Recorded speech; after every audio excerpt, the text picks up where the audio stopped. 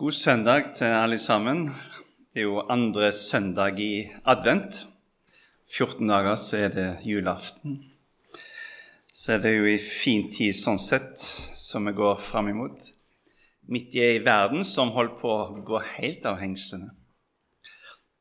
Vi skal lese søndagens tekst i dag. Det et mektig budskap.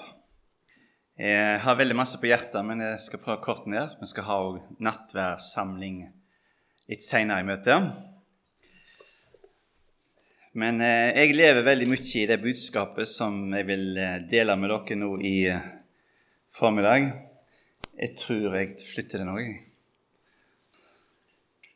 God søndag og god advent.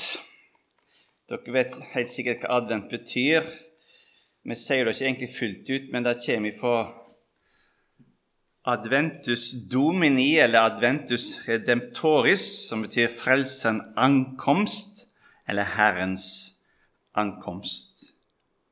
Vi venter på Jesus Kristus, at han skal komme igjen.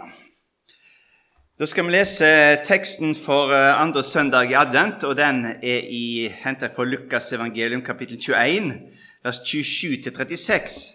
Men jeg synes det veldig naturlig å ta med vers 25 og 26 og i Jesu navn. Og det skal vise seg tegn i sol og måne og stjerner. Og på jorden skal folkene bli grepet av angst og fortvilelse når hav og brenning bruser. Mennesker skal falle i avmakt og redsel og gru, og det som skal komme over jorden, for himlenes krefter skal rokkes. Disse to versene er tatt ut av teksten for den dagen. Merkelig nok. Det hører jo med. Og så, det som selve søndagens tekst. Men har jo intim sammenheng med de to versene jeg leste. Det står det, da skal de se menneskesønnen komme i skyen med kraft og stor herlighet. Men når dette begynner å skje, da retter opp og løft hodet, for deres forløsning stunder til. Det et vidunderlig ord, sant? Midt i vår tid. Og han sa en lignelse til dem, se på fikentreet og alle trær. Så snart de springer ut, og dere ser det, da vet dere av dere selv at sommeren nær. Slik skal dere også, når dere ser disse ting skje, vite at Guds rike nær. Sannelig sier jeg dere, denne slekt skal slett ikke forgå før det skjedd alt sammen. Himmel og jord skal forgå, men mine ord skal slett ikke forgå. Men ta dere i vare, så ikke deres hjerte tynges av rus og svir og timlige bekymringer, så den dagen skulle komme uventet over dere som en snare. For den skal komme over alle dem som bor over hele jorden. Men våg hver tid og stund, og be at dere må bli aktet verdige til å unnfly alt dette som skal komme, og til å bli stående for menneskesønn. Jesus kommer snart igjen, det helt sikkert og visst. Og han må snart komme igjen. For tegnene som vi leste om her, de ser vi jo rundt oss, mange av de. Vi lever i oppfyllelsestider som aldri før. Jeg våger den påstanden.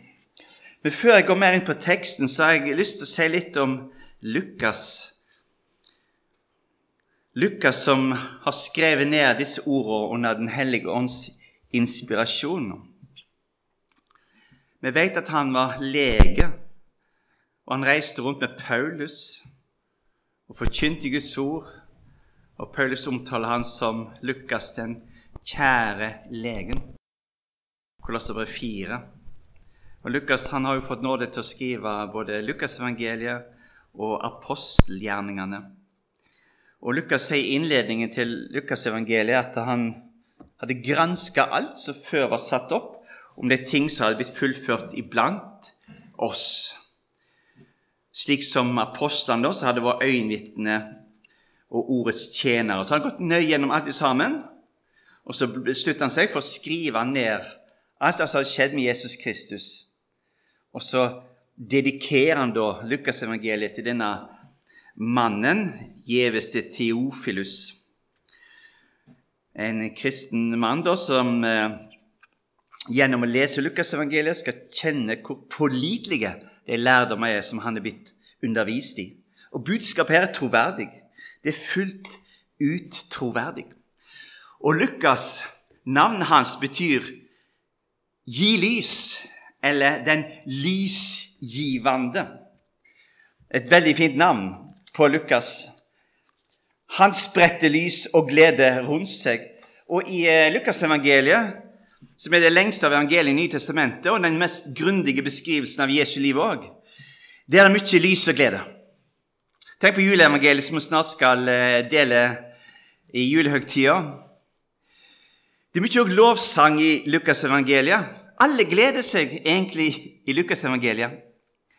Zacharias, han skulle få oppleve sønn Johannes, skulle bli han til glede og fryd. Hele Israels folket skulle få glede seg over han. Maria, Jesu mor, hun utbryter at hennes ånd, hennes indre menneske, fryder seg i Gud, hennes frelser. Og englene forkynner den store glede for alt folket, sant? Julenatt. Og det gleder i himmelen over hver synder som vender om til Jesus Kristus. Tenk, Guds engler og Gud far selv gleder seg over hver enkelt synder som vender om. Og vi leser også om 70 av Jesu disipler som kom glade tilbake etter at de har fortjent den Herre Jesus Kristus. Og i Lukas evangeliet så fryd og glede Jesus selv seg. Det står, i samme stund frydet han seg i den hellige ånd, sa, jeg priser deg, far, himmelens og jordens Herre. Fordi du har skjult dette for å vise forstandige og åpenbart det for umyndige. Ja, far, for slik skjedde det som var til velbehag for deg. Jesus Kristus kjente på fryd i den hellige ånd. Og for oss som her på Skjæveland nå i formiddag, vi skal få glede oss over at Jesus kommer snart igjen. Sant? Når vi ser tegn nå, går oppfyllelse rundt oss, da skal vi få rette oss opp. Ikke stur og se ned, men vi skal få rette oss opp for å få løsning stundet til. Det ordet på gresk for forløsning apolutrosis, som betyr frikjøpelse. Altså, vi blir kjøpt fri fra denne verden. Vi blir løst fra denne verden. Vi kjøpt fri ved Jesu blod for denne verden. Vår forløsning, vår frigjørelse for denne verden stunder til. Ja vel, jeg har lyst til å si det til innledning. Så tilbake til Lukas 21. Og teksten vår, den står jo i en sammenheng. Og vi har Jesu store endetidstale der, slik som Lukas har gjengitt den, og den er veldig lik med det som står i Matteus 24 og 25. Og vi kan lese rett før vår tekst at Jerusalem skal bli ødelagt.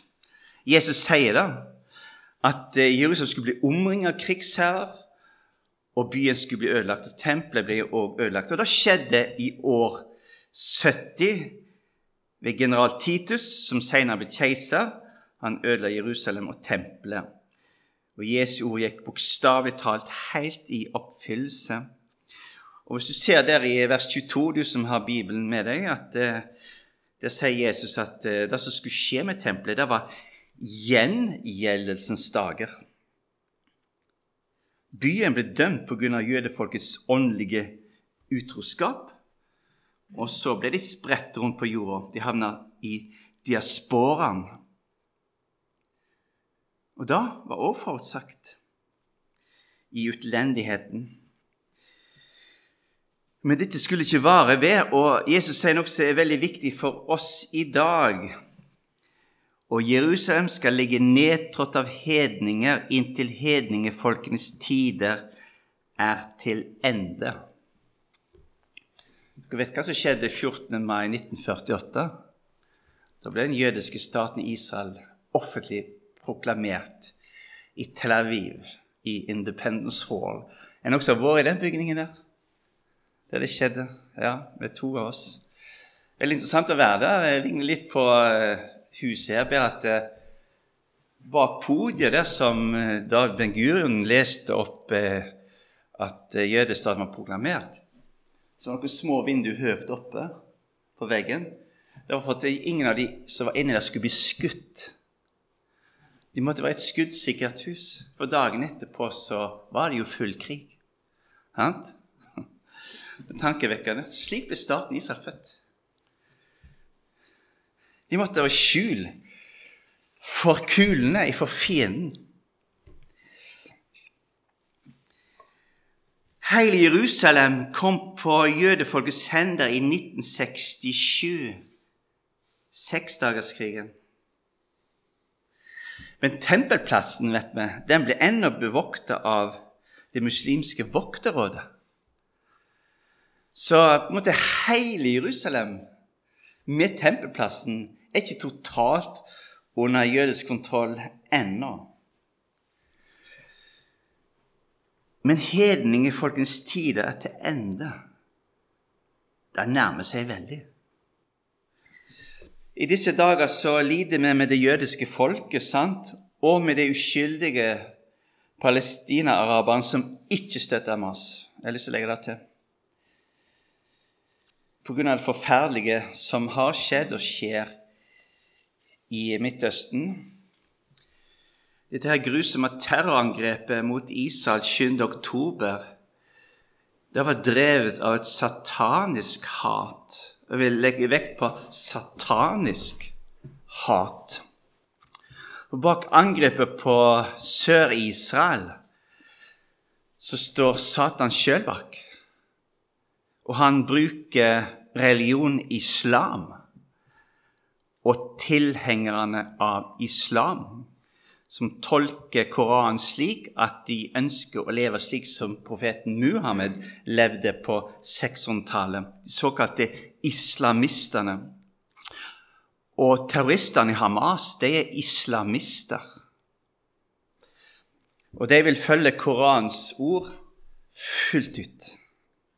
Og islamistene regner seg som de egentlige muslimerne, de såkalte sekulære eller moderate muslimer, ser de på som frafallende, som kan drepes på samme linje som jøder og kristne. Satan gjorde et nytt forsøk på å utrydde Israel. Dere vet at Hamas hadde ikke bare tenkt å ta disse grensebyene.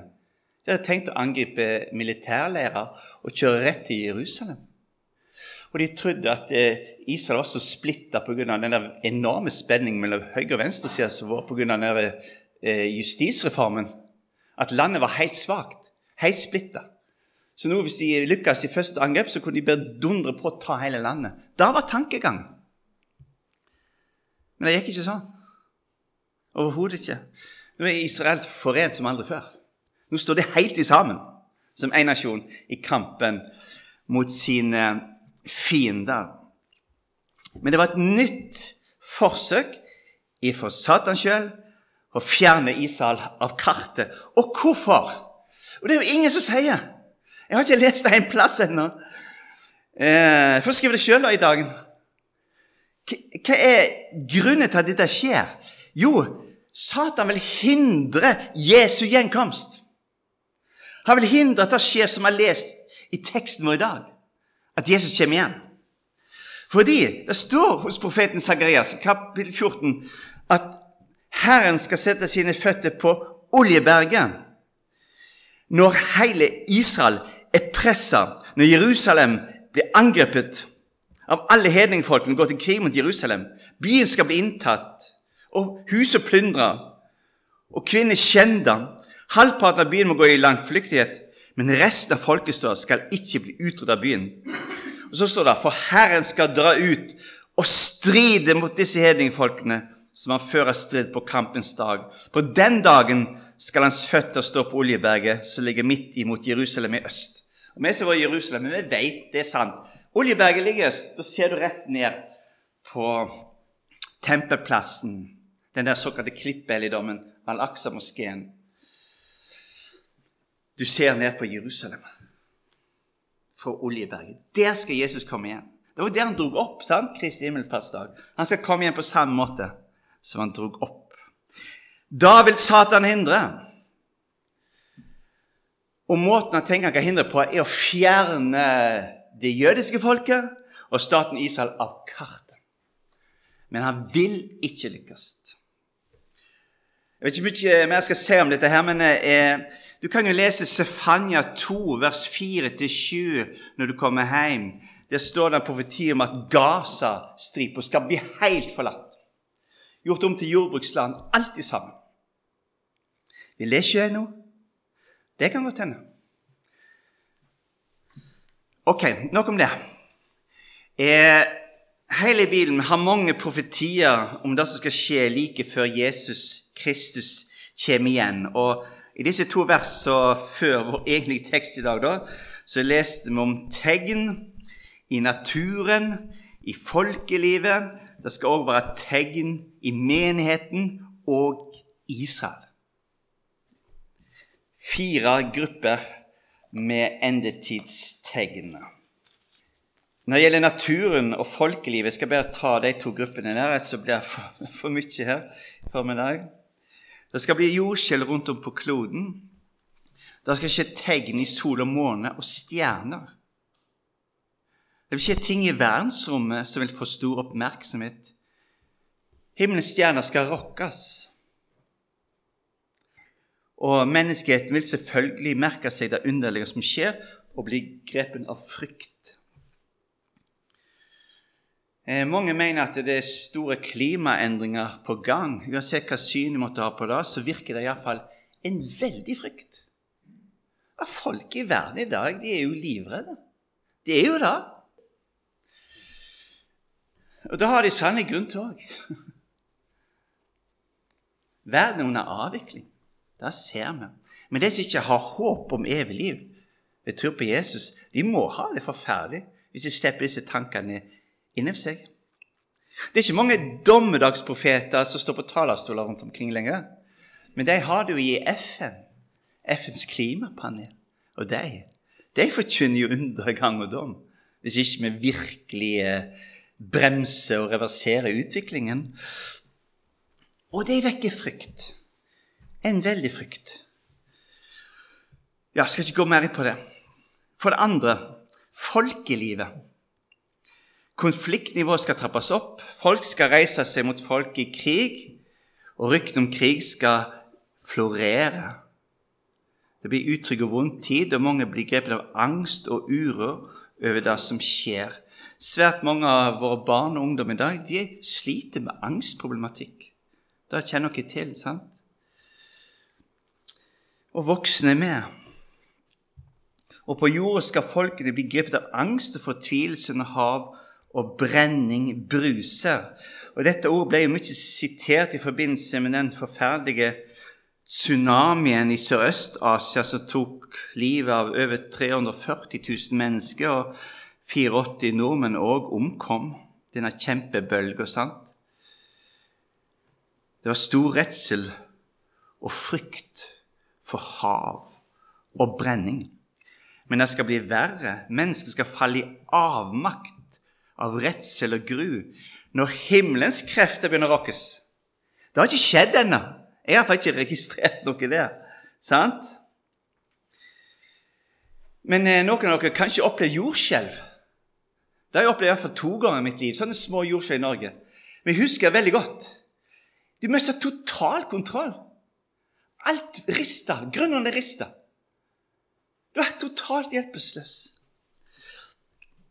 Alt rundt deg dirrer. Du hadde null kontroll. Hva vil skje når det skjer veldige rystelser ute i verdensrommet? Vil menneskeheten ha kontroll da? Når Gud begynner å riste litt i hele kosmos? Ikke det minste. Vi elsker kontroll, spesielt politikerne vil ha kontroll. Under korrupte ideologier som kommunismen. Kommunismen i Kina, det vil ha total kontroll. Det er satt opp over 500 millioner videokameraer i Kina som skal filme folket overalt, døgnet rundt. En paranoid trang til total kontroll. Så ser kommunismen som en sterkt antikristelig ideologi. Karl Marx fant den opp i hermetegn, og han tilba djevelen. Det er bevist. Richard Wurmbrandt har bevist det. Så kommunismen er en form for satanisme. Visste dere det, eller? Kanskje en ny opplysning? Men jeg har lest dikt som Mark skrev da han hyllet djevelen. Ja. Vi ser at våre egne politikere vil også ha stadig mer kontroll og stadig flere rettigheter til å kontrollere oss og bestemme oss. En dag mister de all kontroll. Gud rister bare litt i sitt skaperverk. Og så ser mennesket hvor totalt smått og hjelpeløst som det er. Men om noen av oss skulle oppleve det at Gud begynner å riste i universet, i kosmos, så ikke bli redd. Det står, Jesus sier, merk formuleringen, jeg har aldri tenkt på det før jeg satt og jobbet med en tekst i går. Jeg har jobbet med den før også, men på nytt igjen i går. Men når dette begynner å skje, står det. Men når? Sant? Når det begynner. Så ikke bli redd, ikke se ned, ikke bli fortvilet. Men da skal du få rette deg opp og løfte hodet. Da vet du at kort tid igjen før Jesus henter deg. Det er fint å tenke på. Og Jesus sier videre, se på figentreet og alle trær. Det er mange som sier at figentreet står som et bilde på det jødiske folket, og det er en del avsnitt i Bibelen som kan tolkes i den retningen, men jeg tror ikke det har noe med Israelsfolket akkurat her å gjøre. Figentre og alle trær, de springer ut når dagene belyser og temperaturen stiger. Da vet alle at sommeren er nær. Og når tegnet for Jesu komme viser seg, da skal vi vite at hans gjenkomst er nær. Det er poenget her. For Jesus vil komme igjen. Da vil han. Og det vil være mennesker på kloden når Jesus kommer igjen. Det jødiske folket vil være her. Staten Israel vil eksistere. Menneskeslekter vil være her når Jesus kommer igjen. Ingenting vil forgå før alt har skjedd. Jesu ord vil ikke ta feil. Og ordet vil stå fast til evig tid, sier Jesus. Himmel og jord skal forgå, men mine ord skal slett ikke forgå. Og vi skal akte på disse ordene her. For folk har jo allerede begynt å stille spørsmålstegn ved, ja, kommer Jesus igjen? Og apostelen Peter, han skriver i forbindelse med Jesu komme, dette skal dere først og fremst vite, sier han, at i de siste dager skal det komme spottere med spott, som farer fram etter sine egne lyster og sier, hvor er det blitt av løftet om hans gjenkomst? Så når vi som tror på Jesus Kristus og holder fast på Guds ord, begynner å si, Jesus kommer snart igjen, da vil mange si mot oss, nei da, han har jo ikke kommet ennå, han vil ikke komme. Det kommer til å gå millionvis av år til. Vær forberedt, du vil få den innvendingen. Men Jesu ord vil gå bokstavelig talt i oppfyllelse. Og så advarer Jesus mot 3 ting i forbindelse med sitt komme. 3 konkrete ting. Jeg vet ikke hvor aktuelle de er for dere som er her, men jeg vil i hvert fall nevne det. Jesus advarer mot 2 ord for misbruk av alkohol, rus og svir. Å drikke seg full er en synd utifra Guds ord. Å leve i fyll og rus er å leve i synd, det kveler Guds livet. Og jeg kan spørre, vil mange begynne å drikke alkohol og ruse seg på narkotika og tabletter i forbindelse med de siste tider? For døyve sin redsel, uro og angst i endetida? Ja, det tror jeg. Men vil det bre seg inn i kristne sammenhenger? Ja, det tror jeg. Jeg har jo lest i Dagen, det er jo en store kristen leder etter den andre stått frem og sa at jeg har slitt med alkohol. Presset ble så stort at jeg ble slitt med alkohol. Dere har lest det samme i Dagen. Jeg har lest for 2 konkrete eksempler. De har stått frem og sagt, pastorer, presset ble så stort, begynner å drikke. Jesus advarer mot alkoholmisbruk i forbindelse med sitt komme. Jeg håper ikke det er aktuelt for noen her, men ha det med deg i hvert fall. Det tredje er kanskje mer aktuelt. Timelige bekymringer. Det var bekymret for de dagligdagse tingene som mat, drikke, hus og klær, våre livsnødvendigheter, alt som vi trenger for å leve i denne verden. Slike bekymringer er ikke bare unyttige for en kristen, men også skadelige. Jesus Kristus sier jo klart i Matteus 6, «Vær derfor ikke bekymret og si, hva skal vi ete, eller hva skal vi drikke, eller hva skal vi kle oss med? For alt slikt søker hedningen etter. Men deres himmelske far vet at dere trenger alt dette. Søk da først Guds rike og hans rettferdighet, så skal dere få alt dette i tillegg. Jeg har jo snakket med unge personer som er veldig bekymret for barna sine i denne tid. Er det farlig å bli far og mor i den siste tid? Veldig bekymret for sånne ting. Jeg kan jo forstå det, men vi skal få lov til å kaste all vår uro og sorg og bekymring, om det er barn eller barnebarn, eller mat og klær, hus og heim i den siste tid. Vi skal få kaste det på Herren. Han har omsorg for deg, og han vil ikke forlate deg. Så til sist, dagen når Jesus kommer igjen vil være overraskende. Jesu gjenkomst vil bli en stor overraskelse. Og han bruker bilder om en snare. Og snare her er å forstå når en råfugl kommer flygende over en flokk fugler som er byttedyr til denne råfuglen, og så setter disse fuglene seg ned på bakken, for de tror at de er sikre der. Men det er de slettes ikke. De har satt seg selv i en felle, og råfuglen vil slå dem.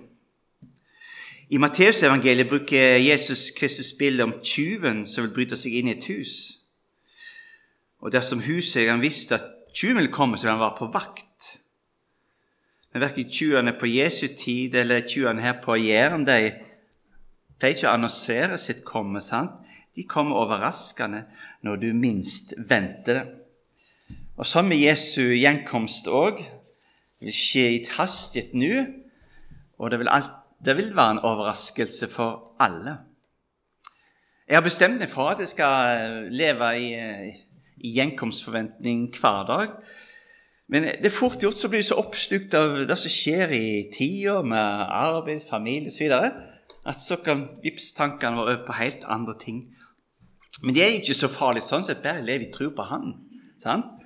Hans komme vil være overraskende, og derfor ber han oss om å våke, være åndelig våken. Nattevåke kjenner dere til som har opptatt barn, og dere som har vært slektninger og venner som har vært alvorlig syke, dere har kanskje sittet ved et sykeleie, dødsleie. Du vet hva nattevåke er for noe. Vær våken om natta. Vi blir bedt om å være åndelig våkne. Og det er bare Den hellige ånd gjennom Guds ord som kan holde deg åndelig våken. Jeg har sitert det mange ganger før her. David Hedegaard, den kjente svenske kristenleder og forfatterforkynner, han sa, å våke er å høre Guds ord med hjertet. Det synes jeg er en veldig god forklaring. Og ordet om Jesus Kristus vil holde deg våken, og derfor er du jo her. Du vil høre ordet som er med å fornye deg, bevare deg, og holde deg åndelig våken. Og så sier Jesus at men våk hver tid og stund, og be at dere må bli aktet verdige til å unnfly alt dette som skal komme, og til å bli stående for menneskesønnen. Aktet verdig, hva betyr det? Jo, her betyr det å leve i sann tro på Jesus Kristus når han kommer igjen. Den som verdig, det den som akter seg selv uverdig til å være et Guds barn ut fra egen kraft og innsats, men har hele sin verdighet om evig liv i Jesus Kristus. Har du det slik, du som sitter på stolen her i dag, så blir du stående når menneskesønnen kommer igjen. Men har du det ikke slik at din verdighet er Jesus Kristus, så vil du ikke bli stående. Og nøkkelen til å forstå denne advarselen for Jesus Kristus har du i 1. Johannes brev, kapittel 2 og vers 28. Hør, og nå barn, bli i ham, for at vi kan ha fremodighet når han blir åpenbart, når han kommer igjen, og ikke bli til skamme for ham når han kommer. Og jeg måtte sjekke grunntekstens ord for barn her, og det er teknion, og det betyr vesle barn. Altså, når jeg ser barnebarna mine, sant, de kommer springende mot meg, sant, så kan jeg si, hei Levi, sant? Hei vesle Levi. Altså, jeg sier det med all den kjærlighet som er i hjertet, sant? Og det er akkurat slik her også hos Johannes, apostelen. Barn, mine elskede barn. Og når Jesus taler til disiplene, og når han sier barn, så er det, han sier til disse voksne mennene, mine elskede barn, sa han. Det viser hans guddommelige kjærlighet til deg. Og nå, barn, kjære barn, bli i ham. Da blir du akterverdig når han kommer. Ja, Jesus kommer snart igjen. Og da gleder jeg meg til. Det vil være historiens store klimaks. Hans gjenkomst blir til stor glede for den vesle flokken som venter på han, og til gru og forferdelse til alle de som har forkastet ham. Jesus kommer snart igjen. Han kommer fra himmelen. Der er ditt heimland. Derfra venter vi også Herren Jesus Kristus som frelser, står det i Filipper 3 og vers 20. Og Johannes' åpenbaring sier at det kjennetegnet på de frelste er at de har vasket sine kjortler og gjort de hvite i lammets blod. Derfor er de for Guds truna og tjener han dag og natt i hans tempel. En grunn til å komme til himmelen, det er blodets fjellsikre grunn. Jeg har lyst før jeg går ned og fortelle 2 selv opplevde hendelser som har med Jesu gjenkomst og det evige liv å gjøre. Den ene har jeg fortalt før her, tror jeg, men det er en av mine mest dyrebare barndomsminner. Min farfar, han heter Trygve Gjerde. Han møtte ganske tidlig kona si Elisabeth, og vi kalte henne bare for Lissi. Farmor heter Lissi. Hun døde momentant på et sånn hvite båndmøte som hun ledet. Sånn kvinnelig avholdsforening. Så hun påkalte Guds navn, og så var hun død. Da falt hun. Og det var et forferdelig sjokk for hele slekta. For der jeg kom ifra, den lille grenda Nøysbakken, det var bare slektninger som bodde der. Så jeg hadde nærmere et paradis på jorden jeg vokste opp. Helt til denne dagen. Når farmor ble berivd ifra oss, fikk ikke tatt farvel, ingenting. Og min farfar, han kom seg aldri av det der lammende slaget.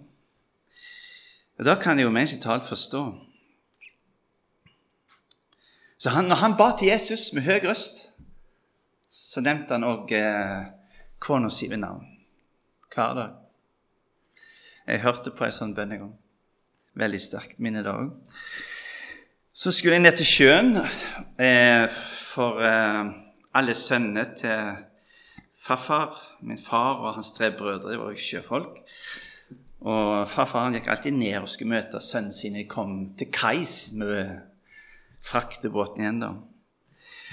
Og så var en dag, meg og min mor var på meg ned og møte min far, og så har farfar gått i forveien, så satt han litt sånn opp forbi kaien med en sånn oljetank der. Der kunne du sitte ned.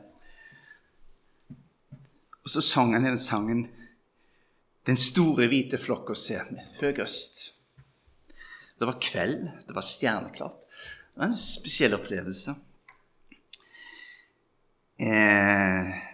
Den store hvite flokk å se med som 1000 berger full av sne, med skog omkring, av palmesving. For tronen, hvem er de? Det er den helteskare som fra verdens store trengsel kom, og har sitt todd i lammets blod til himmelens helligdom. Det holder de når kirkegang, med uopphørlig jubelklang i høye kor, hvor Gud han bor blant alle englers sang. Vi ser frem til at Jesus kommer igjen, og være med han i all evighet, men også være med våre kjære som har gått i forveien. Jeg ser frem til å treffe min farmor igjen, min farfar igjen, de andre hellige som sovna inn i tro på Jesus. Og så en hendelse til, så jeg har vært litt i tvil om jeg skulle fortelle dere, men meg og Jarl ble enige om at jeg kunne fortelle det. Den 26. april 2019 så var det begravelse i Mosterhamn kyrka, og det var min mor som skulle føres den siste hvilestaden. Og soknepresten hjemme har lyst til å hedre han. Han heter Aksel Ligge. Han er en kjær og god, men svært hardt prøvd mann. Svært hardt prøvd. Men han forkynner evangeliet. Klart og frimodig. For alt og alle som kommer i kyrka på Moster. Og ved min mors båre så var temaet ordet om korset. For det var min mor som første gang forkynte om korset til meg, slik at jeg virkelig fikk se inn i frelsesverket. Derfor skulle det være tema for begravelsen. Og jeg var selvfølgelig i sorg og savn. Og så sitter jeg der i kyrka, og så støtter jeg hodet mitt inn til en sånn stor søyle der i kyrka. Hodet inntil den, så ser jeg opp. Der er kista til min mor. Og så skjer det noe som veldig rart. Plutselig så blir jeg bare sånn sugd rett opp til himmelen, følte jeg. Så ser jeg Jesus Kristus og min mor. Begge ser på meg og smiler. Jeg ser det som jeg ser dere to nå. Og så rett ned. Merkelig. Hva som skjedde? Jeg fikk et syn av de to. Og det har ga meg veldig lindring i sorgen, i savnet. Mamma var hos Jesus. Hun var ung igjen. Hun var vakker igjen. Det var et mektig syn. Og jeg tviler om jeg skulle fortelle det, men av og til så kan Jesus Kristus gjøre sånn, men vi trenger det. Det er sånn jeg tolker det. Jeg vil ikke være noe sverme rundt, på ingen måte. Jeg vil ha det med til Guds ord. Men jeg fikk den opplevelsen å se min mamma i den himmelske verden, lag med Jesus Kristus. For det var hun som har vært med og bår meg til han.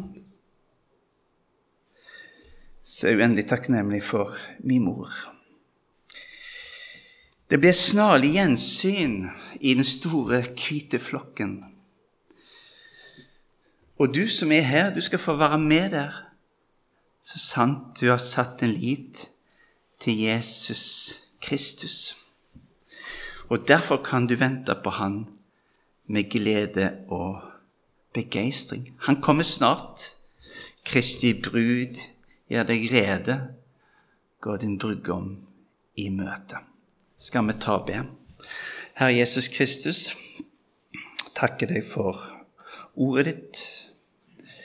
Takk at du ser oss som er en liten flokk, men vi vil gjerne tilhøre den vesle flokken som bekjenner ditt navn, klynger oss til deg, og budskap om deg, ord om korset, ordet om at våre synder forlatt, fordi du har båret straffen for alle synder våre opp på ditt legeme, opp på korset.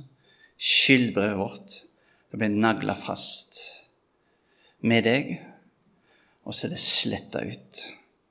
Og da skal vi få hvile i og tro på.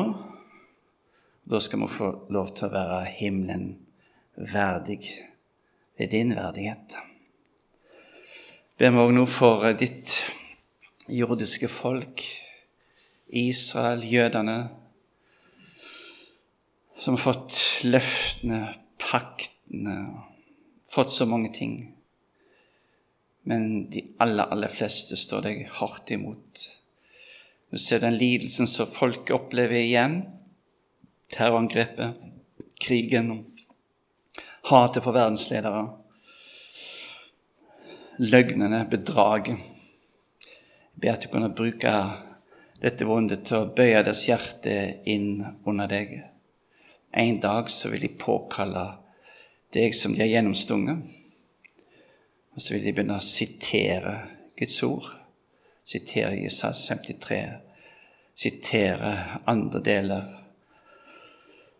av den hellige skrift, når de forstår at du, Jesus, virkelig er Messias, verdens frelser.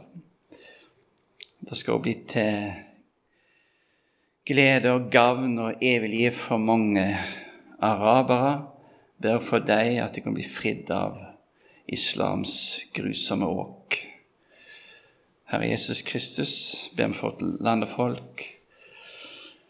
Du ser meg totalt på ville veier. Du ser Stortinget, regjeringen, som er helt borte i natta. Jeg vet ikke hva ord jeg skal bruke, men jeg ber deg, kunne du gripe inn, bøye deres hjerter som vannbekker i ørkenen.